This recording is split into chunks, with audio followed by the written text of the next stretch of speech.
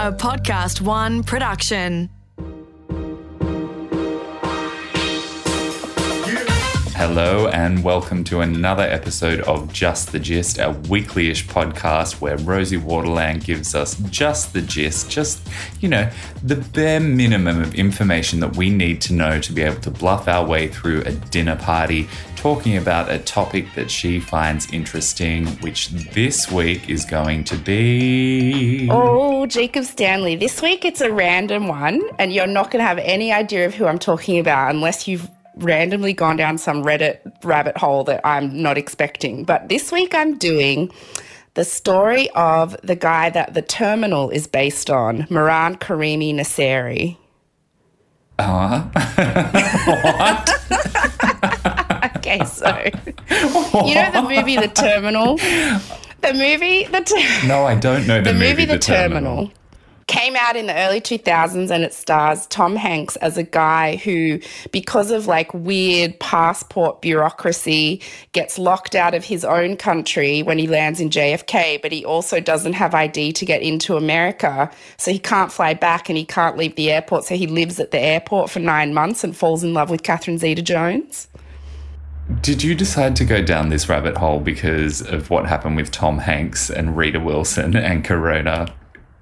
Were you going back and watching the Tom Hanks catalogue? But that just in case. It is a movie started, but but wait, you'll hear. So this is crazy interesting. I promise. I never tell you enough to get through a dinner party unless it's something interesting to talk about at a dinner party. Yeah.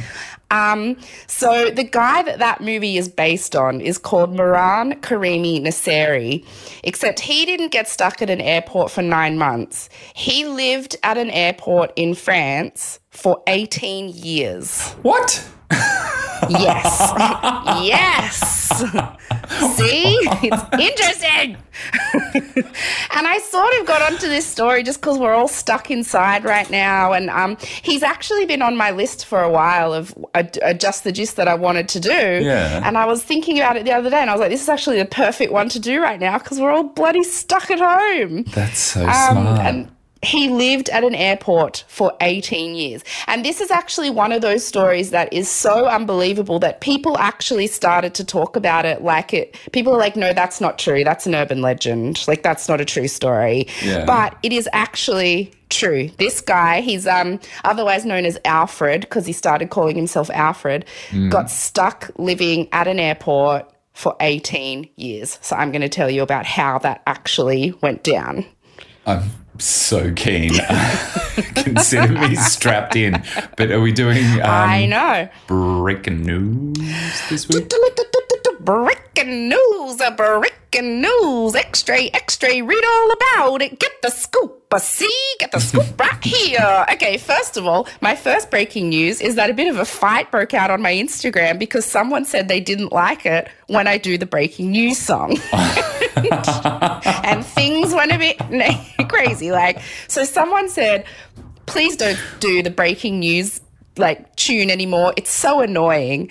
And I think I wrote something like, too bad, I'll do it forever. I was just joking. And then she commented back, I'm allowed to have my own opinion. And then all these people who were trying to stick up for you jumped in and they were like, why are you being so mean to Rosie? I love the breaking news tune. And then all these people, and I was like, oh my God, guys, I really don't care.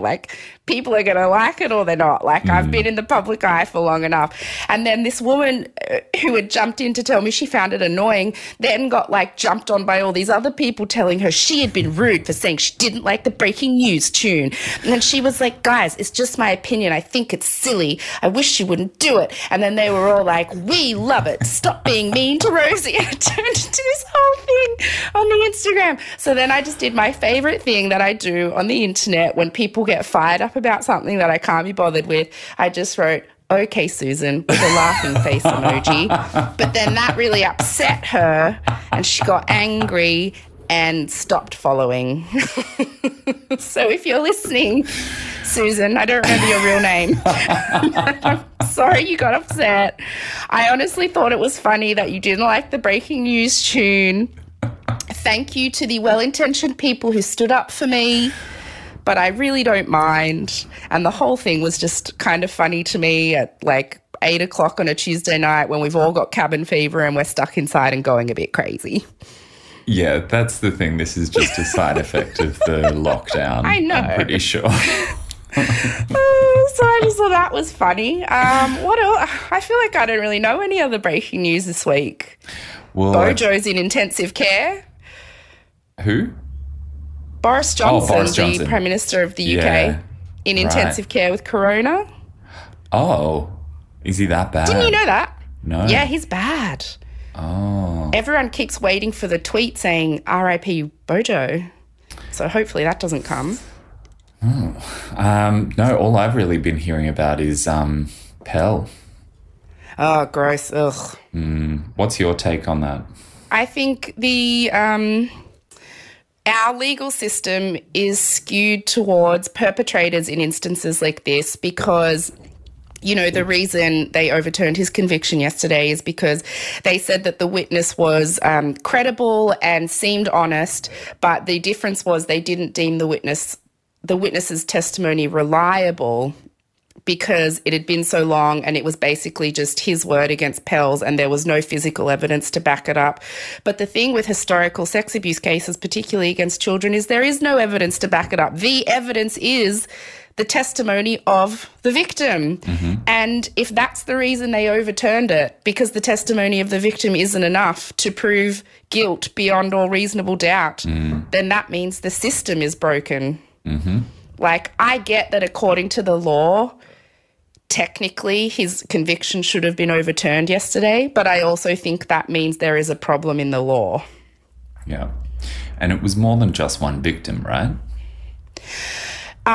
There were two victims, but this case was only based on one victim because the other victim, unfortunately, had taken his own life a few years ago. So this case was only about one victim. Right. Yeah. What are your thoughts on it? Honestly, not knowing anything about it, really, it just seems really hard to understand that when a jury decided that he was guilty, then the group of, what are they, Supreme Justices? 7 judges, yes, in the Supreme Court, High Court, whatever we call it here. Decided to just overturn it. So well, that's the thing, because incredibly frustrating. Judges technically have to go off the rule of law. And the rule of law was that there wasn't enough evidence beyond all reasonable doubt. But my question is, isn't that why you have juries to make decisions like that when it could go either way? And if it couldn't go that way, then why have a jury at all? And also, is it not on the High Court? I mean, I'm not a lawyer. If you're a lawyer, write to me and tell me why. The High Court judges, they have a chance to set precedent to change things in the future. So they could have all decided, actually, yes, this witness's testimony should be enough to convict him, and that would set a precedent saying that from now on, testimony is enough to convict someone in the future. But they decided not to do that. So yesterday they set a precedent saying, you know, a victim's testimony isn't really enough. We need something else. And in these cases, there rarely is something else. So you're kind of stuck at a catch-22. What are you meant to do? Yeah. All I can say is the victim, he released a statement saying basically that he understands that it's the rule of law. He understands that, you know, technically, according to the law, that was the way it had to go, and he respects that. But he said he also hopes that this doesn't discourage other people, other victims from coming forward and telling their stories, because it's very easy to look at what happened yesterday and to say, well, what's the point? You go through all of that. It ruins your life. You dig up all this stuff that is traumatizing. You know, I mean, obviously this guy's still anonymous, but he had to go through the whole, publicly, but he had to go through the whole court case and everything. And so you would get to a point where you just feel like, what is the point? Like, there's no benefit to you if justice isn't served in the end. But he said, please don't do that, because the more people who speak up, the more this will snowball and the more it will reach a critical mass where they simply can't overturn convictions. They have to start taking them seriously. So that's what he said today. Yeah, it feels like it's probably not over. Well, it's now open to civil cases, so he can be sued civilly now, so for money. And the Catholic Church has a lot of it, so what was really gross was that he got released from jail yesterday and the press were waiting outside the house that he was going to go stay in that night, and a box of wine got delivered from Dan Murphy's and a little nun came running down to the gate to pick it up, like a case of wine. I was like, ew, get effed. And then the Pope tweeted last night basically comparing him to Jesus, saying like Jesus spent time on this earth being persecuted. And he didn't say Pell's name specifically, but he said, spare a thought today for people who've been persecuted when they haven't done anything wrong. And it just, the whole thing, the Catholic Church can just get f***ed. If it was any other organisation that had anything to do with children that had the track record that they do, they would have been shut down years ago. Okay, can we get on to some lighter topics? Because I have some updates to request. I'm surprised you brought that up. Oh, yes, go. What updates would you like? I think the only reason that I brought that up is because it's what the Batuta Advocate has been posting about for the last couple of days. So right, yes, and that's your main source of news. Outlet. Yeah. Gotcha. I could so easily just Google these things, but I'm just going to go ahead and ask you. You mentioned a couple of months ago that it seemed like Brad and Jennifer Aniston were going to get back together. Did that ever actually happen? Not that I know of. I mean, I was reading a couple days ago, an actor friend of both of theirs said they'll always be best friends, etc. But no, not that I know of. And he's been seen canoodling with some other people, including Alia Shawkat, maybe from Arrested Development. So yeah, I think you told me that. Yeah, there's photos of them in the Daily Mail, like, canoodling. So I don't know. I think he's just doing whatever. And I mean, I feel like she's too good for him now, to be honest. But I just watched Morning Wars with her and it's amazing. You should watch it. I have actually seen that. Yeah. Yeah, it's good. Did you like it? It's really good. It is. Yeah, really, really good. Okay, my other question was about Elizabeth Holmes because I finally got around to watching The Inventor. Oh, yeah. Yes. So I finally actually got to see her and hear that ridiculous voice that she puts on. And I'm so curious to know. I'm Elizabeth Holmes. Has anything happened in the last few months with her? No, not that I know of. No. Yeah, I haven't read anything. Apparently the court case is meant to be, I think, this year in like July. So who knows with all this corona stuff what the dealio is. Be deferred because of that. Yeah. Okay, yeah, so. Cool. All right, end of questions. Sorry, Susan. Breaking news. That was a breaking news. All right, are you ready for this week's topic? Yes, I'm dying to hear about this guy. What's his name again? Oh, geez. His name is Mehran Karimi Nasseri, but he insists on being called Sir Alfred Nasseri. So, are you going to tell us why? Yes, I am. Good. I feel like I'm going to have to really pull out all the stops to make this sound interesting in the podcast description because at first glance, you're like, what is this about? Who's that guy? What's going on? What movie? Shut up. So stay tuned. This is good. If you think being locked at home right now is bad, wait till you get a load of this guy. Are you ready? Mm-hmm. Okay. So Mehran Karimi Nasseri got stuck in limbo at Terminal 1 in the Charles de Gaulle Airport in France from August 1988 to July 2006. It was partly because of the bizarre bureaucracy of international travel and passports and citizenship and legal loopholes, but it was also partly because he ended up becoming quite mentally ill. And it's not sort of, people can't figure out if he started going mentally ill and that's why he ended up there, or if he started going mentally ill while he was there because he was stuck there. So people still can't really tell. Mm-hmm. So I'm going to call him Alfred because that's what he prefers. Mm-hmm. Nobody knows exactly when he was born because all his IDs long gone, and he changes his story quite a bit. But it's believed he was born around 1946-47, which would make him around 74 today. He was born in the Anglo-Persian Oil Company settlement in Iran. His dad was an Iranian doctor working for the oil company, and his mum was a stay-at-home mother. He had 5 siblings, and they had a very privileged life because they were reaping the benefits of all the wealth that came from Western countries mining oil there at the time. But then in his early 20s, his dad died. And he says that his mother told him then that she actually wasn't his mother, that his father had had an affair with a Scottish nurse on the oil base, and because adultery was punishable by death, Alfred's father and his wife agreed to raise him as their own to protect everyone involved. But apparently she was always super pissed about it, and now that his dad was dead and not at risk of getting stoned to death for knocking up a Scottish nurse, she was like, I hate you, I hated your dad for cheating on me, you're not my son, get lost, I'm cutting you off. And you look like you want to say something. That's just heartbreaking. I know. So Alfred was devastated, not just about the emotional family stuff, obviously, but also because if he gets cut off, he doesn't get any inheritance, and his father was quite wealthy. So they came to an agreement that he would leave, he would go to the UK to study, and in exchange for him just disappearing and getting out of her life, she would send him a monthly allowance from his dad's estate. So he enrolled in Yugoslav studies at the University of Bradford, which is in England.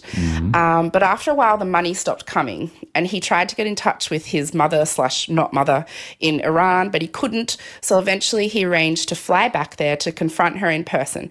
And when he landed in Iran, he got arrested because they had photos of him apparently in England protesting against the Iranian government.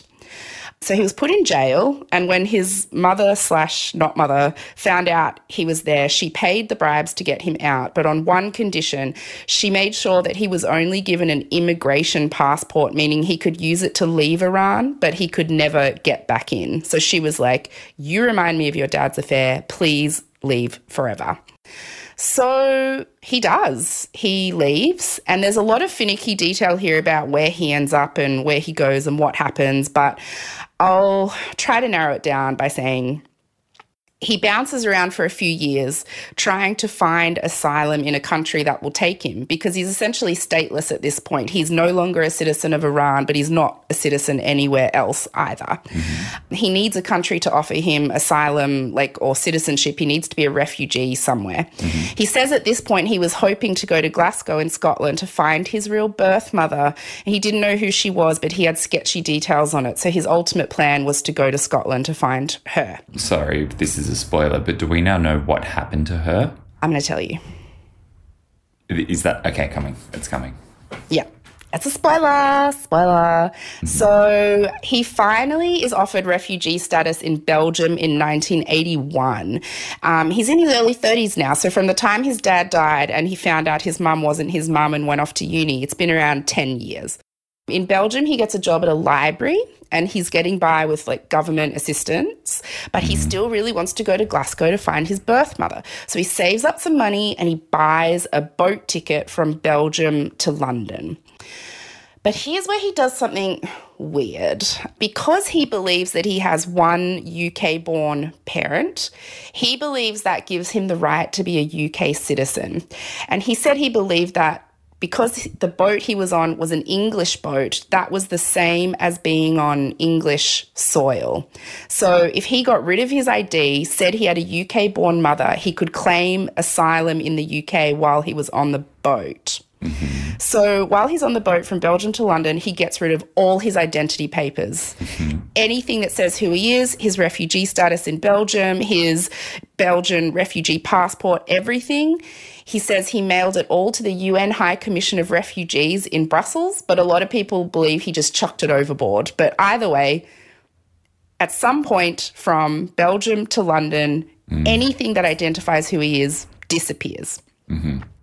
And this is where everything goes to shit because this was the 80s, so there was no electronic record of people. Without physical papers identifying who you are, you're a bit effed. So when he gets to England, he doesn't have an ID or a passport, so they send him back to Belgium straight away. They won't let him in the country, so they send him back to Belgium. When he gets back to Belgium, he doesn't have any ID proving that he's a refugee citizen of Belgium, so they won't let him into Belgium either. So they send him back to England. And when he arrives back in England, they're like, ugh, this guy again, we don't want this to be our problem. So because Belgium didn't take him, they put him on a boat to another place in France. And when he gets to France, they don't know what to do with him because he has no passport or ID, and they don't want to let him in the country, so they put him in prison for a few months. They say, you were trying to illegally enter the country, so they shove him in prison. And when they release him, they tell him he has 24 hours to leave France. So he goes to Charles de Gaulle Airport thinking maybe if he flies to London instead of getting a boat, he'll have a better chance of getting in. But he doesn't. So he flies to London, lands there, has no passport or ID. They won't let him in the country, so they send him on a flight straight back to Charles de Gaulle Airport in France. He's literally just getting bounced around to airports and boat ports. No one's actually letting him into any countries. He tries a couple more times to get back to London, who bounce him back to France, who bounce him back to London, who bounce him back to France. Finally, France gets the shits, and they put him in prison for 6 months. They say, stop trying to enter our country illegally.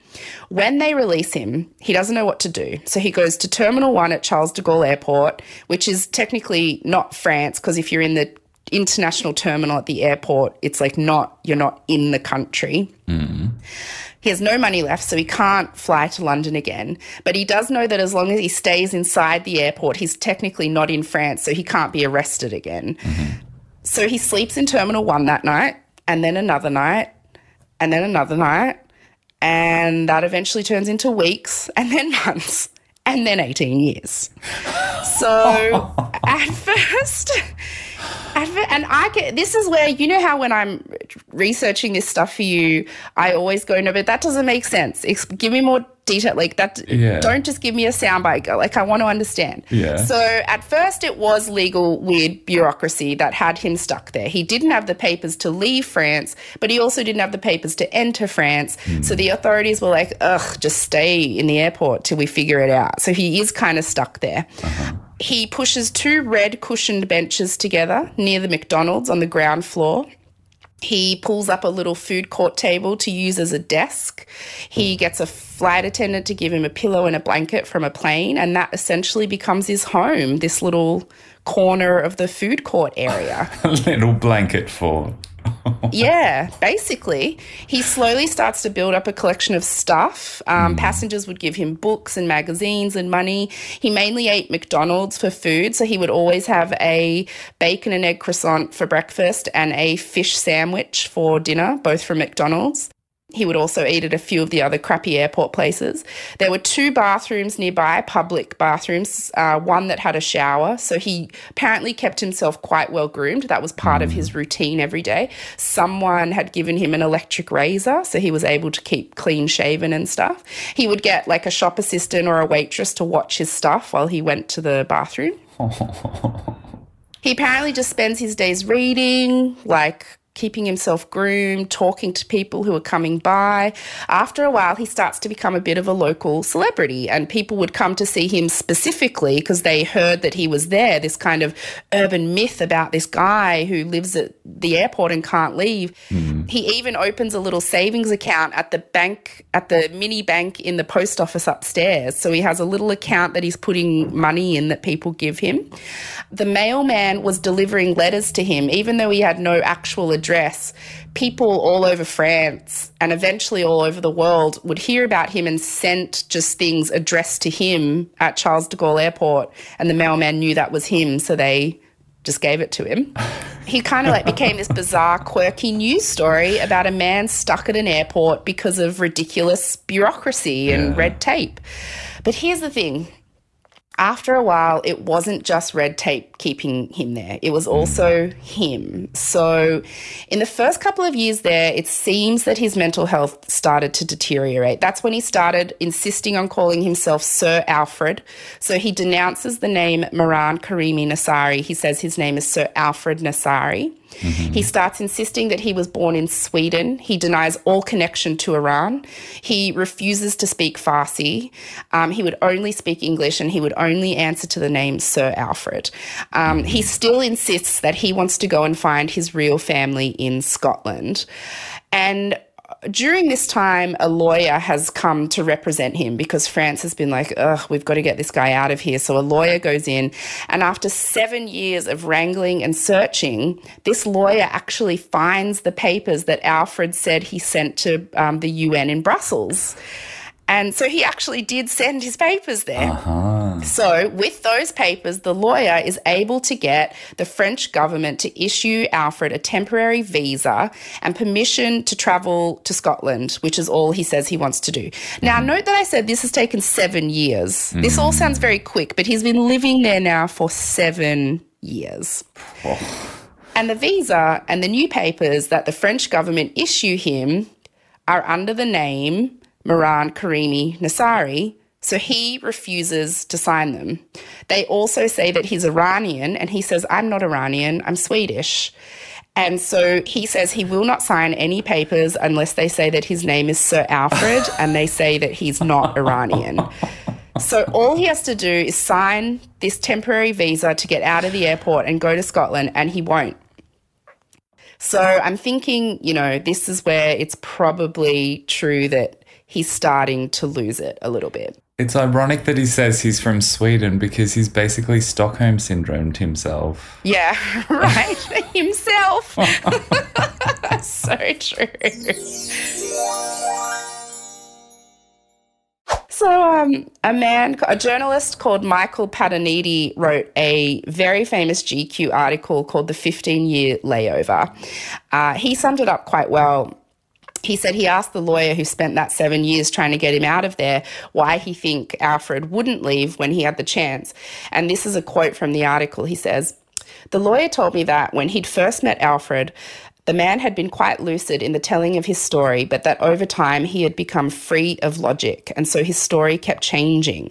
After Alfred suddenly asserted he was Swedish, the lawyer asked how he then had travelled from Sweden to Iran. Submarine, Alfred said. Perhaps he was crazy now, but he'd arrived there by several steps. Assume that you are 23, the lawyer said. You've finished your studies, your father dies. At that exact moment, your mother says, I'm not your mother.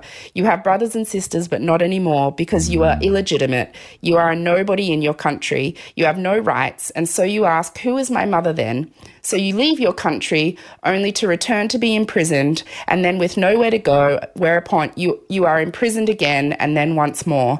In your mind, you have renounced this person and this name that was formerly you, but when, years later, you go to get what you think is your freedom, the papers identify you as that person. How strong does a man have to be to resist so many big shocks?" And then the journalist says, well, I asked him, though, why doesn't he just sign the papers and then change his name legally afterwards? And the lawyer says, let me tell you something. He's not leaving the airport. He's no one outside the airport. He's become a star there, or he feels like a star and acts like one. If you come with a camera, he knows his best side. Otherwise, his personality has broken into pieces. Ooh. Yeah, so that was the first 7 years. And apparently after that, he was losing it more and more and more, but he did get into a fairly solid routine. He didn't so much rely on the random kindness of strangers anymore. He had a pretty lucrative setup where he would do media interviews and let people film him in exchange for a fee. He was apparently very dignified and would only ever answer that his situation was temporary when asked why he was living there. And he said that when given the chance to leave, of course he would leave straight away and go to Scotland. He would get his clothes cleaned at the airport dry cleaner. He would stay clean in the public bathrooms. He collected all the newspaper and magazine articles about himself, which after the GQ story in the early 2000s went massive, there was a lot of media interest in him. He eventually had a lot of boxes and bags piled up behind his little red bench, and the airport didn't even use those red cushion benches anymore. They had upgraded to steel chairs, but they left his, so he had the only two little red benches left in the airport stuck together to make his little bed. He even, in 2002, acted in a mockumentary movie that an amateur filmmaker wrote about him and shot at Terminal 1. Like, he learned lines and had like a shooting schedule and everything. He acted in a movie. It's called Here to Wear. You can watch it on Vimeo. It's really weird, but it does give you, like, it's filmed all around his little red bench area, so you see it all in detail. It's fascinating to watch. I highly recommend you watch it. And then in 2003, DreamWorks and Steven Spielberg paid him $250,000 for his life rights so they could make The Terminal. Yeah, which he deposited into his little bank account up in the airport bank. But he didn't really want or need the money. He still kept living his life exactly the same way. The Terminal, though, didn't end up really having anything to do with him. They didn't actually end up using his story because his story is kind of depressing. The Terminal ended up being this romantic comedy between Tom Hanks and Catherine Zeta-Jones. But he proudly hung the poster of the movie next to his little bench and told people it was based on him.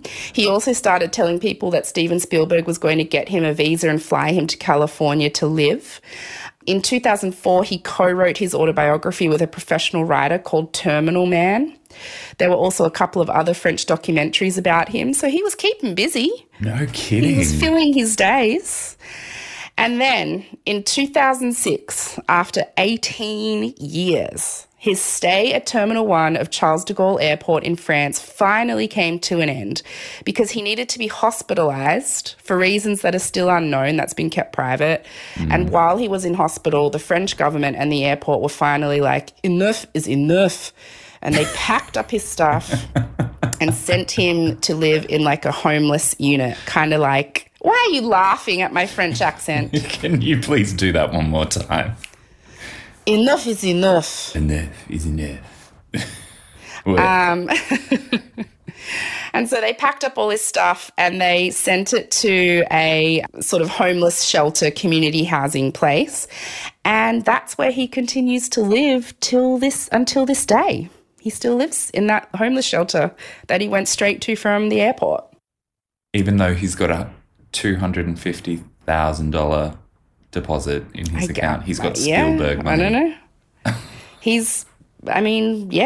Mentally unwell, I guess. And so you asked before about his Scottish mother and what the deal was with that. Well, I've got some news on that for you. So the amateur filmmaker who made the mockumentary about him is a guy called Paul Bestseller. And he wrote an article for The Guardian not long after his film had come out and The Terminal had come out. And he said, I felt sorry for him. How could I not? Because one thing was never made quite clear in all the reports and films about Alfred, just how far gone he was. When he got talking about politics or the economy, you could sense the remnants of a fine mind. But when he turned to his past, you were dragged into the labyrinth of Alfred's fragile mental state. All the stories he had ever told over the years, all the articles ever written about him, were jumbled together in his head to produce a narrative that changed from day to day.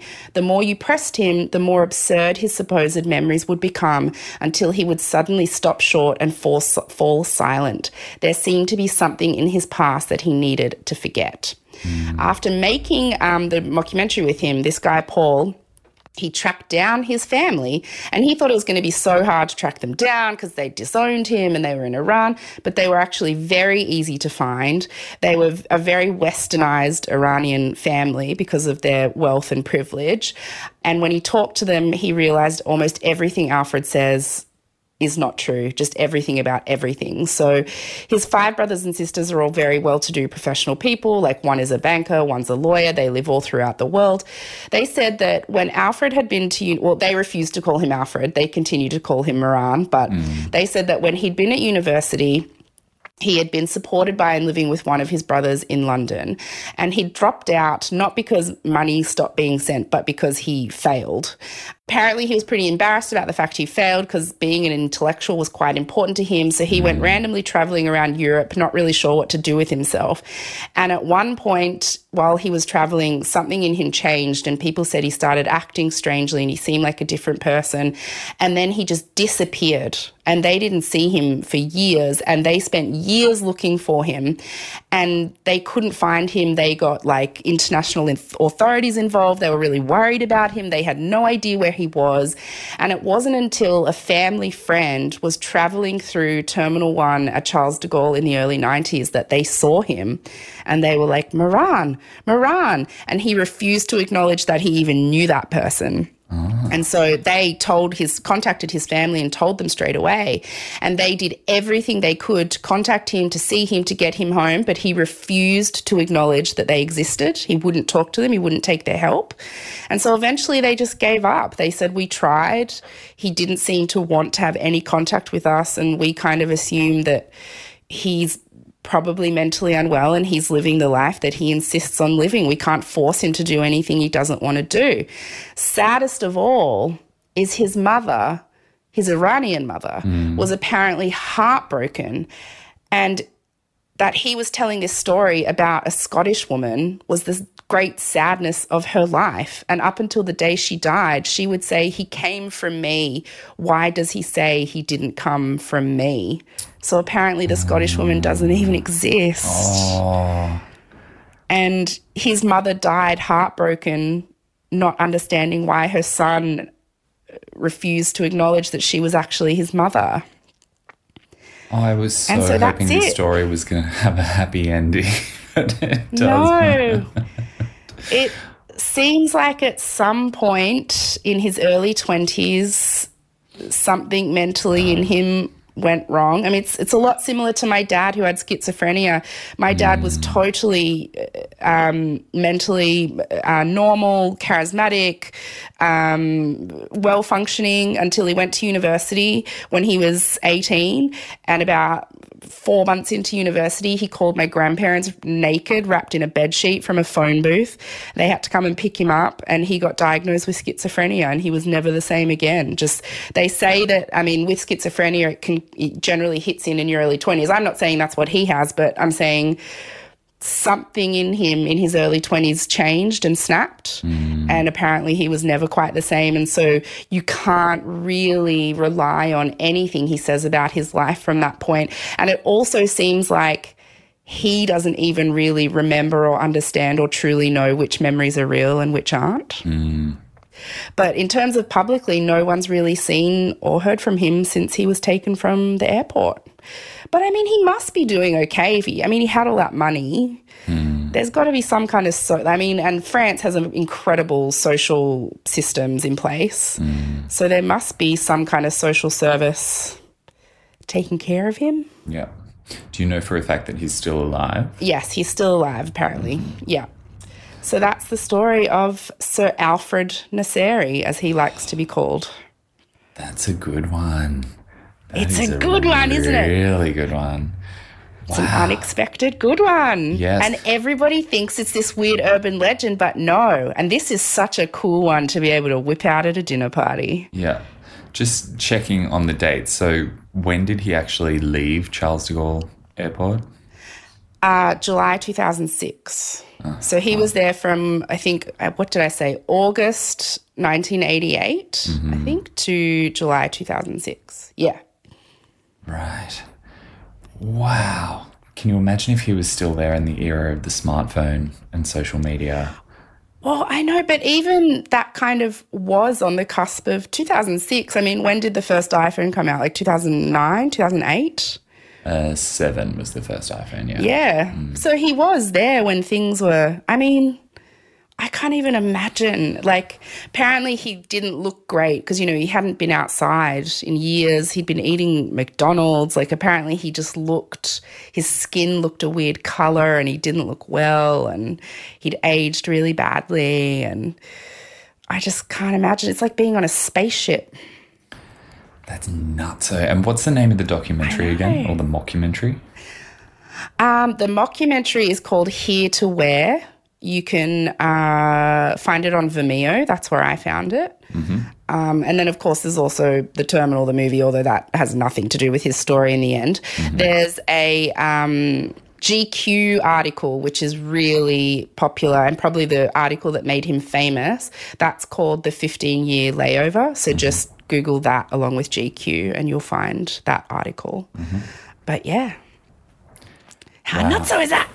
Puts things in perspective, doesn't it? I know. God, we've been home for how long? A few weeks? Yeah. We're already starting fights on Instagram. I know. And if I am stuck at the airport for like an hour longer than I need to be, I lose my freaking mind. Can you imagine just never getting to leave? Yeah. I can't. And he doesn't sound like he had TV. Apparently he had eventually he had a little radio. Did he speak French? Everything I've read said he spoke English. But I think at the international terminal at this airport, English was pretty commonly spoken. Yeah. Good one. Thanks, I know. Very good. I was excited to do that one this week. I'm definitely going to check out Here to Wear. That sounds like good watching for this evening. Yeah, and there's also other couple documentaries about him because that one's a mockumentary. It's very weird, but you at least get to see like where he lived and stuff. It's really cool, and you get to see his acting skills. But if you just Google him, you find all the stuff. But yeah, cray. Well done. Thanks for that. That's a great one. So you're so welcome. So that was just the gist of that guy. And, well, yeah. Cheers to Sir Alfred. It feels weird. Cheers to Sir Alfred. It feels weird because we're both in our own homes, like basically in our pajamas. And we're like, okay, how do we wrap this up when we're not in the studio together? Okay. Virtual clink. Bye, Love you. Virtual clink. Love you. Bye. Bye.